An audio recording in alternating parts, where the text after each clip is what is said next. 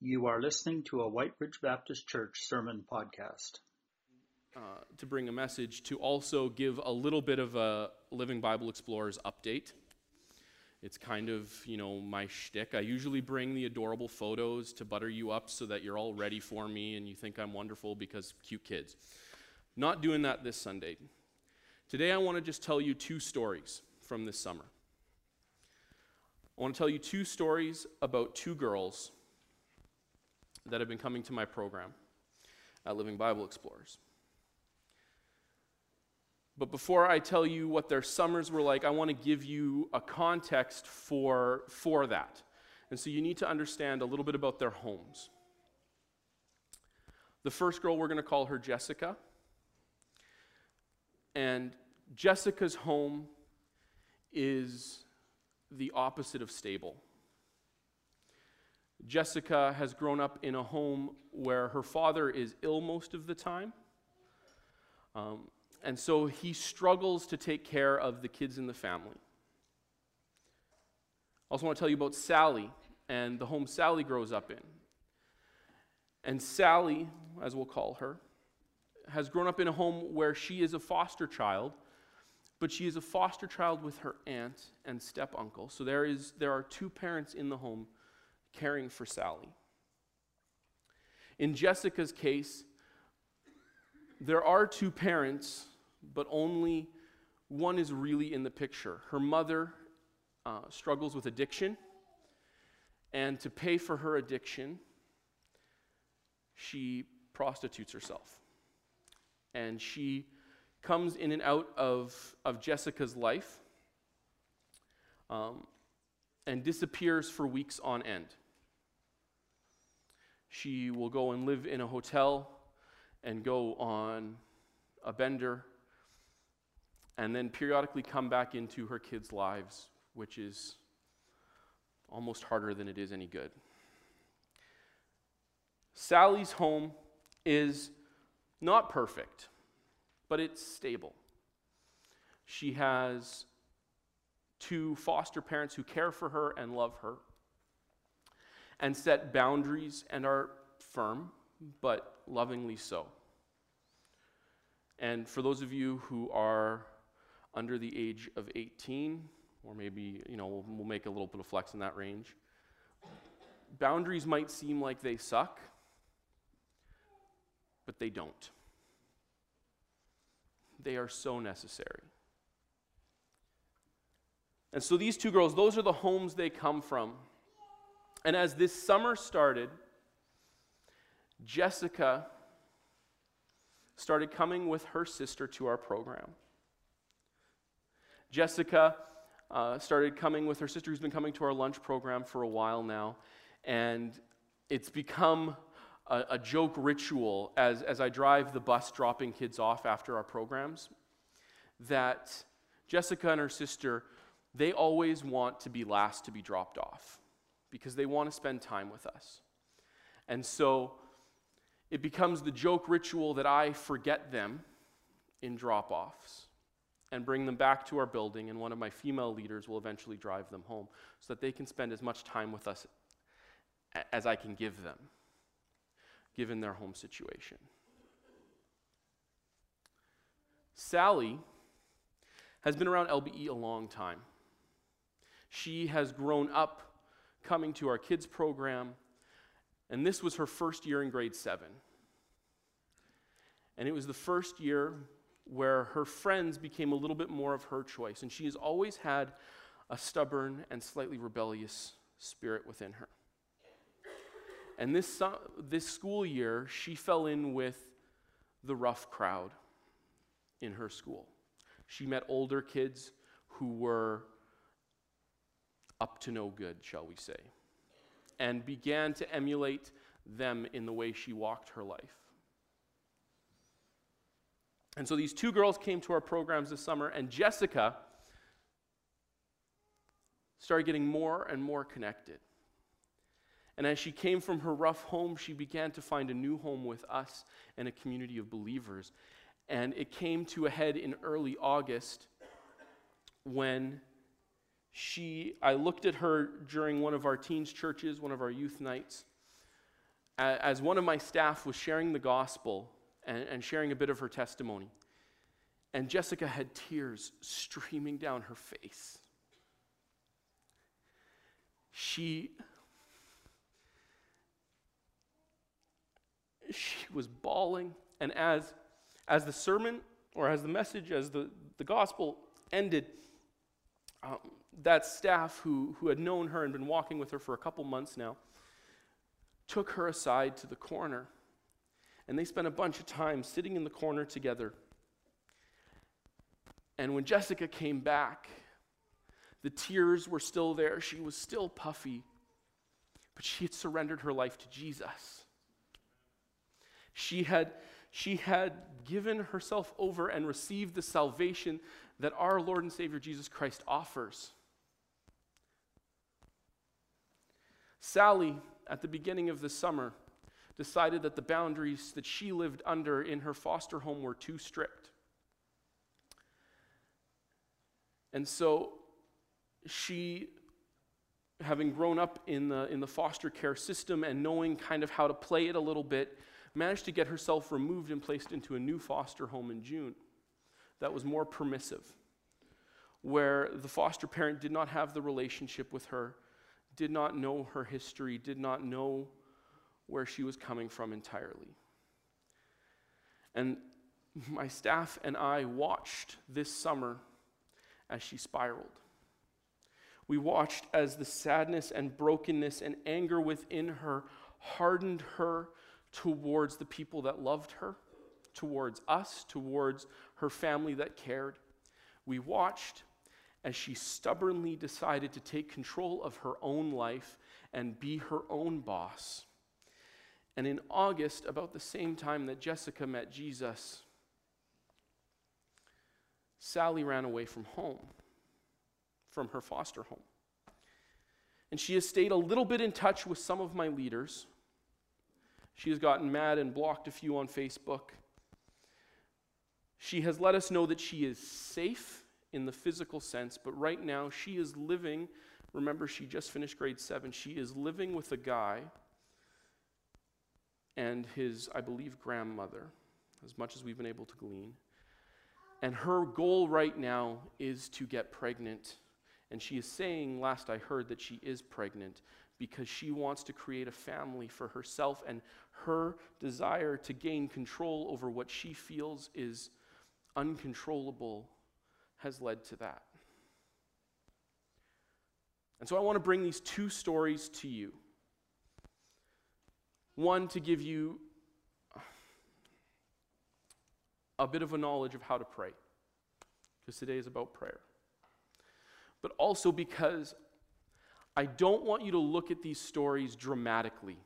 Yes, they are dramatic, but here is the truth. Everyone who has lived in the last 2,000 years of human history is either Sally or Jessica. We are all one or the other. We all have the choice placed before us of faith.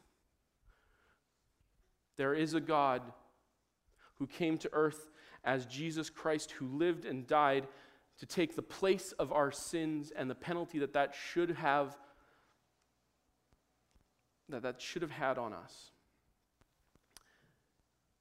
And he came to take that so that we could put our faith in him, receive salvation, and live a life surrendered and submitted to the God who created everything.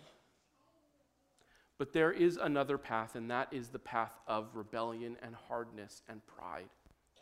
And as we come to James for the last time, the reason I tell these stories is because James has a heart to see each one of us choose faith. He has the heart to see each one of us come to know a life that is submitted to Christ. And as we come to our scripture, as we come to our passage at the very end of James, I want you to keep that in mind, because James, I love the book of James. I love his letter to the early church and those who grew up in the Jewish community. I love his letter to that people and to us because James is a blunt man. James is not a man who pulls punches in the way he writes. As the Holy Spirit inspired his writing, James packed a lot into few words, and he didn't pull punches with those words. But in that, he is a practical man, and sometimes we can get bogged down in the practicality of what he is saying and lose sight of his heart, which is that we would come to have faith in Jesus Christ. And so I invite you to stand with me as we dive into our scripture today, James chapter 5, starting in verse 13.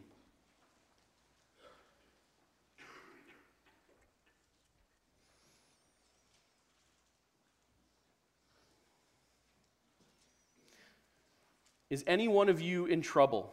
He should pray. Is anyone happy? Let him sing songs of praise. Is any one of you sick? He should call the elders of the church to pray over him and anoint him with oil in the name of the Lord. And the prayer offered in faith will make the sick person well. The Lord will raise him up. If he has sinned, he will be forgiven. Therefore, confess your sins to each other and pray for each other so that you may be healed. The prayer of a righteous man is powerful and effective. Elijah was a man just like us. He prayed earnestly that it would not rain, and it did not rain on the land for 3.5 years. Again he prayed, and the heavens gave rain, and the earth produced its crops. My brothers, if one of you should wander from the truth, and someone should bring him back, remember this: whoever turns a sinner from the error of his ways will save him from death and cover over a multitude of sins. This is God's word for us today. You may take a seat.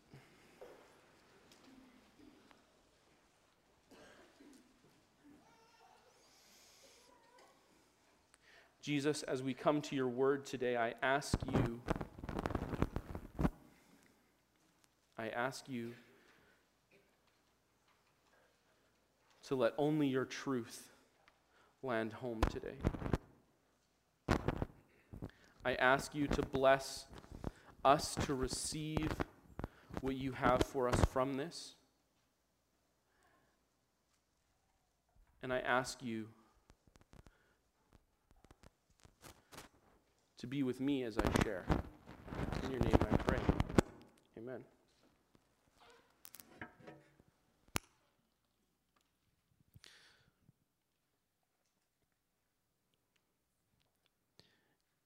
This last passage of James is James outlining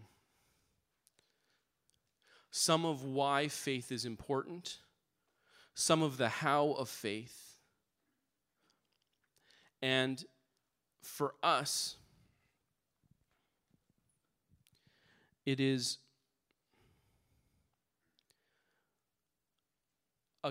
a framework, but not a formula for our life of faith. As we start, this passage is about 3 things.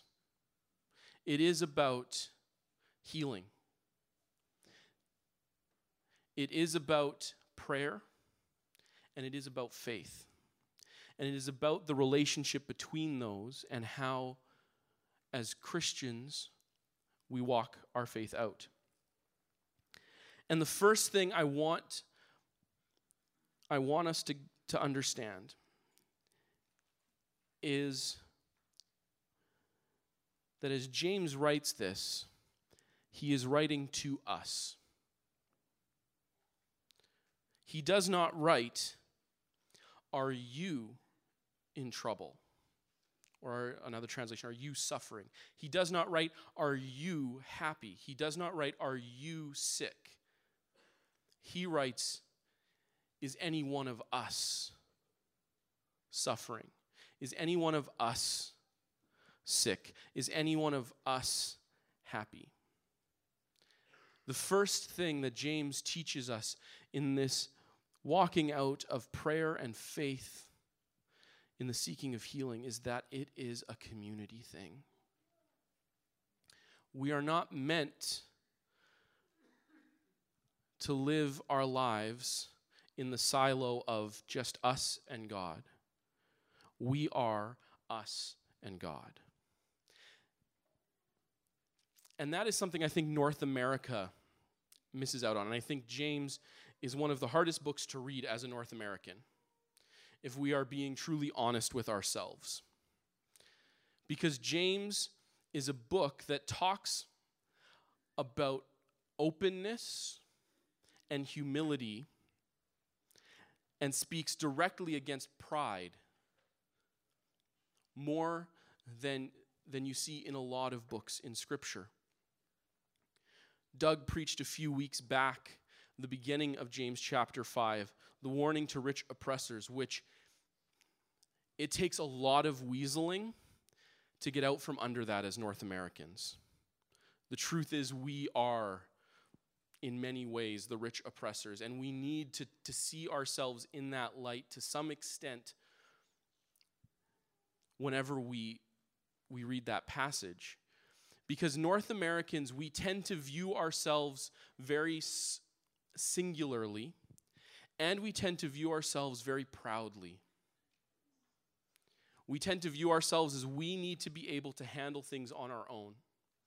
We need to be capable on our own. We need to be financially independent. We need to be able to cope with whatever life throws at us, whether we are part of a church or not, whether we have friends or not. We live in a world that says we need to put our best face forward at all times. I am a Facebook user. I am an Instagrammer. I am not a Snapchatter. I don't get that one. But all social media has taught those who use it the deft art of image management and public relations. Because everything that we put on it, no one puts, like, okay, there might be like the hashtag, no makeup selfie thing. But the reality is, even when there's the hashtag no makeup selfie thing, you're still like making sure your hair's looking good and it's the right angle and it's good light, and you're not like taking the shot from here right after you've woken up.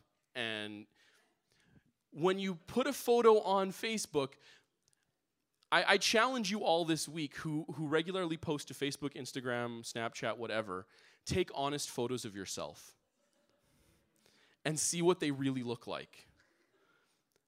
I personally, I do not put pictures of myself in sweatpants on Instagram. I only put photos where I am doing something cool with some people who are cool that make me look like I'm living the hip, cool life.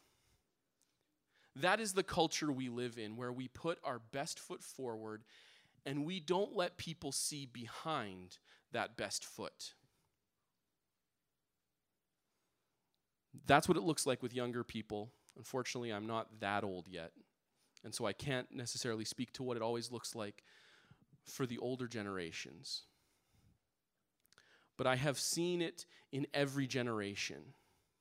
I have seen it in every generation in our church that need to put the best foot forward in however we go about things. James says that as a community, we need to be aware of what's going on in our community. We need to keep an eye out for it. We need to be aware when people are suffering, when they are happy, when they are sick. And in the New International Version, it says he should pray. But the Greek word at the root of he should pray can also be translated, and is often translated now, as let him pray or let them pray. And it is the act of, as we as a community see someone suffering or in joy or in sickness, it is our job to help them come before God and bring whatever is going on, good or bad, before God. This is one of the big ideas of this passage, is no matter what you are going through in life, good or bad, if it's going well, bring it to God. If it's going poorly, bring it to God. And on both sides of that spectrum, it's easy to not do that. It's easy when things are going well to take credit for ourselves, and when things are going poorly to say, God, you've let me down. But God wants to be a part of it all. And he promises that when we come to him, there is a result. Is anyone among you sick? He should call the elders of the church to pray over him and anoint him with oil in the name of the Lord. And the prayer offered in faith will make the sick person well. The Lord will raise him up. If he has sinned, he will be forgiven. Therefore, confess your sins to each other and pray for each other so that you may be healed.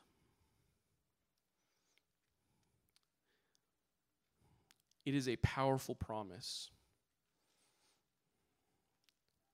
And it is a promise where James is very deft in his language. The word sick, is any one of you sick, is the word asthenia in Greek, which translates as without strength. This word appears throughout Scripture in two main contexts: physical and spiritual. And in verse 15, when it says, and the prayer offered in faith will make the sick person well, the word there is actually the word that often gets translated as will save the sick person. And it is sozo, and it also gets translated with the double meaning of physical salvation and spiritual salvation. And so we have James laying out a passage dealing with healing that talks about all of us. The outward stuff, the inward stuff, all of it. And it is a promise. The Lord will raise him up.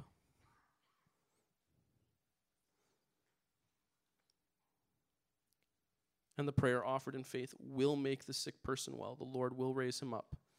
If he has sinned, he will be forgiven.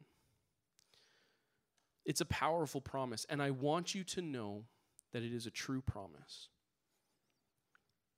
That we have a God who heals.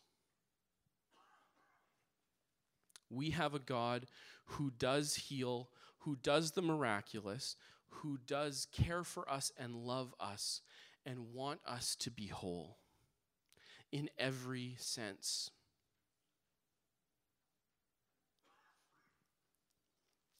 And this is where it gets tricky, because Jesse and Melanie aren't sitting with us. They're not here with us. And I know that many of us prayed in earnest for Mel, in particular for her future, for her healing. And there's no easy answer to why God did not heal.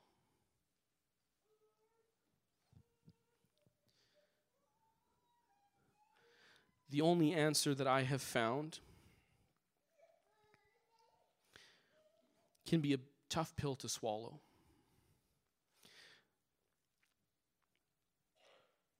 And that is understanding faith and where faith comes from.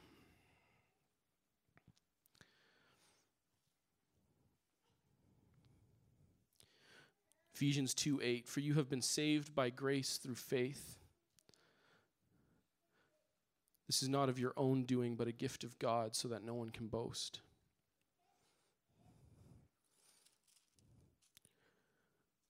James 1:21. Humbly accept the word planted in you, which can save you.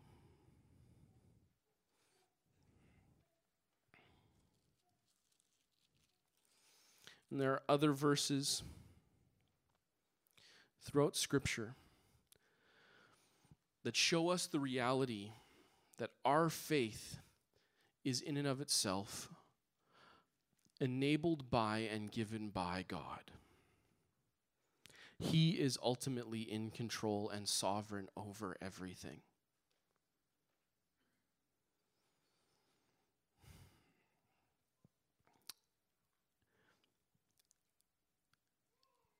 And that means that sometimes, as the all-knowing, all-powerful, all-loving, perfect God of the universe, He makes decisions that I don't get. And that is really hard. But He has given us faith. And He has called us to pray.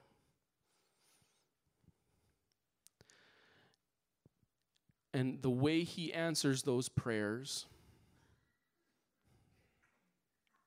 does not change the fact that He deeply loved Mel and Jesse.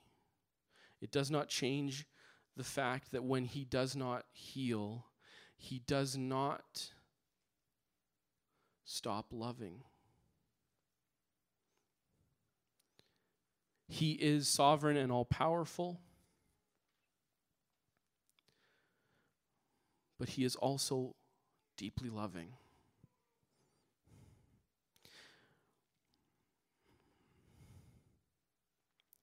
And so this passage calls us with faith to pray.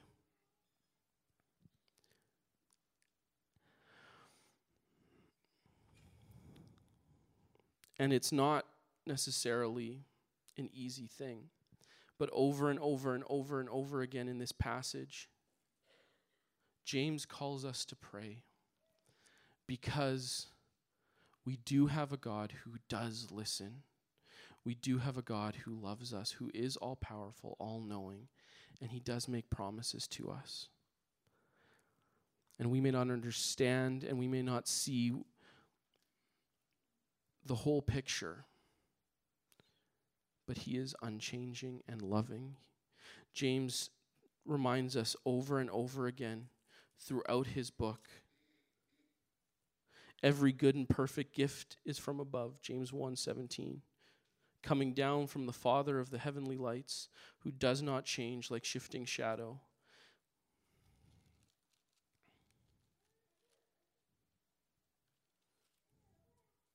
James 4, come near to God and He will come near to you. And again, humble yourselves before the Lord and He will lift you up.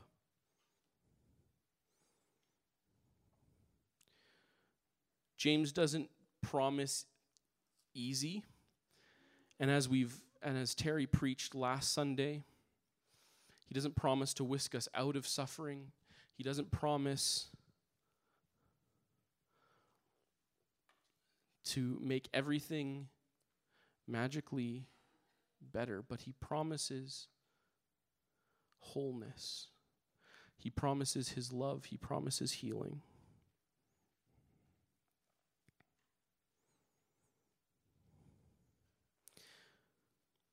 And what I love is that He calls us to that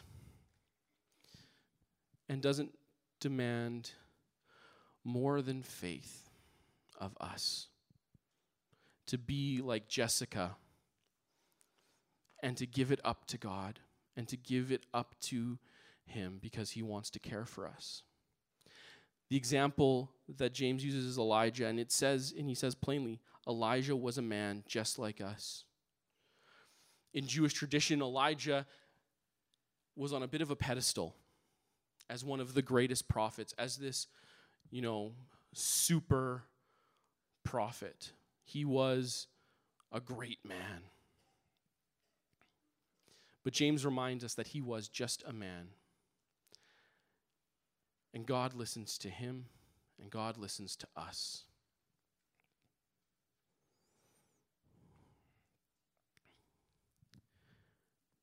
And he listens when we pray with humble faith, when we let down some of our North American pride and open up to one another.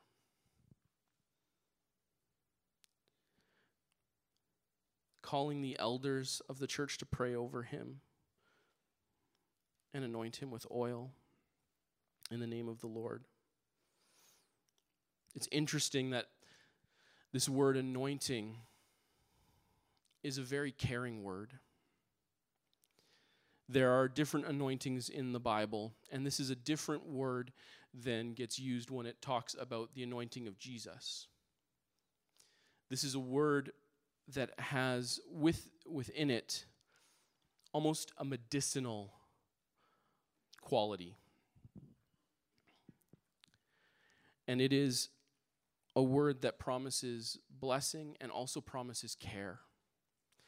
And it lays out for us as a church that as we are aware of the suffering and sickness and joy within our body, that we care for one another.